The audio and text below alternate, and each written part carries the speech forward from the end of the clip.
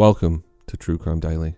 Even though the stories you'll hear are short, they are very much intended for an adult audience. The stories you'll hear cover some very serious subject matter, and they contain content that will be alarming for some listeners. Listener discretion is advised. In 1969, Lee Robinson was convicted of murder. 40 years later, in 2009, he was convicted of murder again. Harold and Vera Dunn lived on Margot Street in Chadstone, out in the southeast of Melbourne, Australia, with their 4 daughters. 4 doors down the road was the Fosters, Ricky and his mum, who everyone called Fossie. They rented out a room to one of Ricky's old army mates, Lee Robinson. Robinson had been a labourer since he'd left school at 13. Or should I say, since he was expelled from school. His high IQ was not enough to hide his troubled personality and his explosive anger issues. He bounced around between his mother's house, his grandmother's house, and his aunt's house. He'd never known his father. He was 20 or so in 1967, by the time he found himself living on Margot Street with the Fosters. The Fosters and the Dunns had been good friends for years. The families had grown up together. This friendship between the Fosters and the Dunns put Harold and Vera's daughter, Valerie Dunn, on a collision course with Lee Robinson. Harold saw the troubled Lee as someone who just needed a chance and took him on as a carpet layer. Harold was completely unaware of just how troubled Robinson was. No idea as to how much criminal activity his new apprentice was involved in. Nothing major yet at this point, small things like stealing car radios, siphoning petrol from cars and stealing tools from local mechanics. As a relationship began to form between Robinson and the then 17-year-old Valerie Dunn, Harold was unaware of just how troubled his daughter's new relationship was. Robinson was aggressively jealous and possessive of Valerie. Her friends feared him, and for good reason. He chased Valerie to a friend's house at high speeds once, where he confronted the friend's mother saying he would kill anyone that gets in the way, and then dragging Valerie to his car and driving off. He had an inability to take responsibility, as does the majority of criminals. He would blame the eventual breakup with Valerie on every bastard who stuck their nose in. And around the same time that he chased Valerie down and dragged her into his car, Robinson was arrested for having a gun in the street. It was Harold who police asked to talk the raged Robinson down and hand over the gun. This was the second time Harold would put up bail for Robinson, something he was never repaid for. 12 months into their relationship, Valerie decided enough was enough and it was time to end this. Robinson, as you can imagine, did not take the breakup well.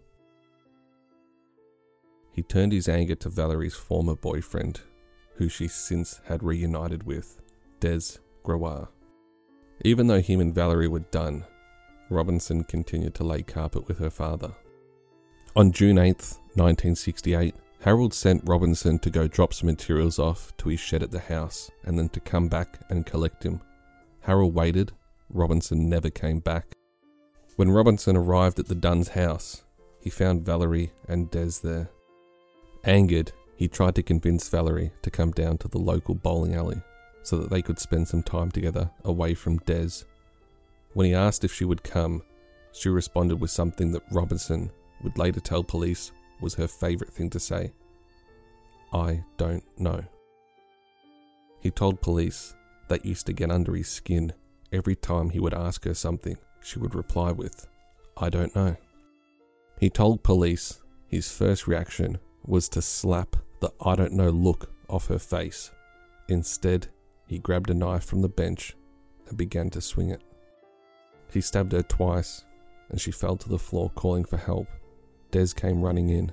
Valerie tried to escape. Robinson stabbed her again to stop her from getting away from him. Des tried to intervene. Robinson turned and stabbed him twice in the stomach. Valerie had managed to get herself up. Her and Des hobbled to the front door. Robinson continued to stab Valerie in the back as she made her way to the door. All in all, he would stab her 18 times. Robinson left Valerie on the floor at the front of the house. In his words, she was crying and rolling around. He left and he drove off in Harold's car. Around the corner from the house, he pulled up at a phone box. He He called the Dunn's landline. He was calling to see if Valerie would answer. She did not. He went from the phone box to a friend's house. He told him what he'd just done. The friend took him to the local police station. He confessed to the stabbings and handed over the knife. A year later in 1968, he went to trial. He pled not guilty to the murder of Valerie Dunn. The court found him guilty and he was sentenced to death. Now this is where the story should end, but 6 months after the guilty verdict, his sentence was commuted to 30 years, of which he would only serve 15. He was never charged or tried for the attempted murder of Valerie's boyfriend Des. By 1983, Robinson is a free man again. By 1991, he was back in prison for receiving stolen goods. 2 years later, he was out again, and he was getting married to a woman named Gina. They'd met while she was teaching prisoners how to make toys during the time that Robinson spent inside for Valerie's murder. Gina was a mother of 5. One of her daughters, Louise, would fall victim to Robinson. He raped her for years, in her own bed, in the house he shared with her mother.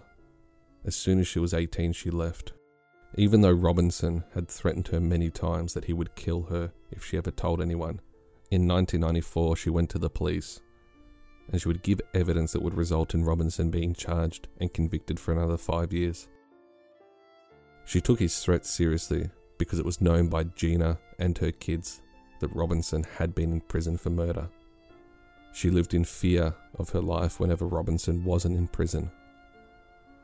While Robinson served time for the rape of Louise, a 27-year-old Jeffrey Greenbury would murder a 70-year-old man in a caravan park. Both Lee Robinson and Jeffrey Greenbury would spend a lot of time together in prison. A friendship began. Years later, when the two found themselves free men, in 2008, Robinson would attend a barbecue at Jeffrey's. He would meet Jeffrey's sister, Tracey, a divorced mum of 2, 33 years old, almost half the age of Robinson. A relationship began between the two. Outsiders could see this wasn't going to work. This was not a good relationship. Tracey was probably aware of this, but she tried to convince herself and others that the 60-year-old Robinson had been rehabilitated. Tracey would finally be confronted with just how little rehabilitation Robinson had experienced. An argument broke out, which resulted in Robinson assaulting Tracey and putting a shotgun in her face, telling her not to push his buttons. A week later, Robinson would murder Tracey. In sentencing, Justice Whelan said that Tracey was literally running for her life in an effort to escape Robinson. Your terrified victim posed no threat to you of any kind, Justice Whelan said. Motivated by annoyance at some aspect of your relationship with her, you chased her down a suburban street in broad daylight with members of the public in close proximity, carrying a loaded and cocked shotgun.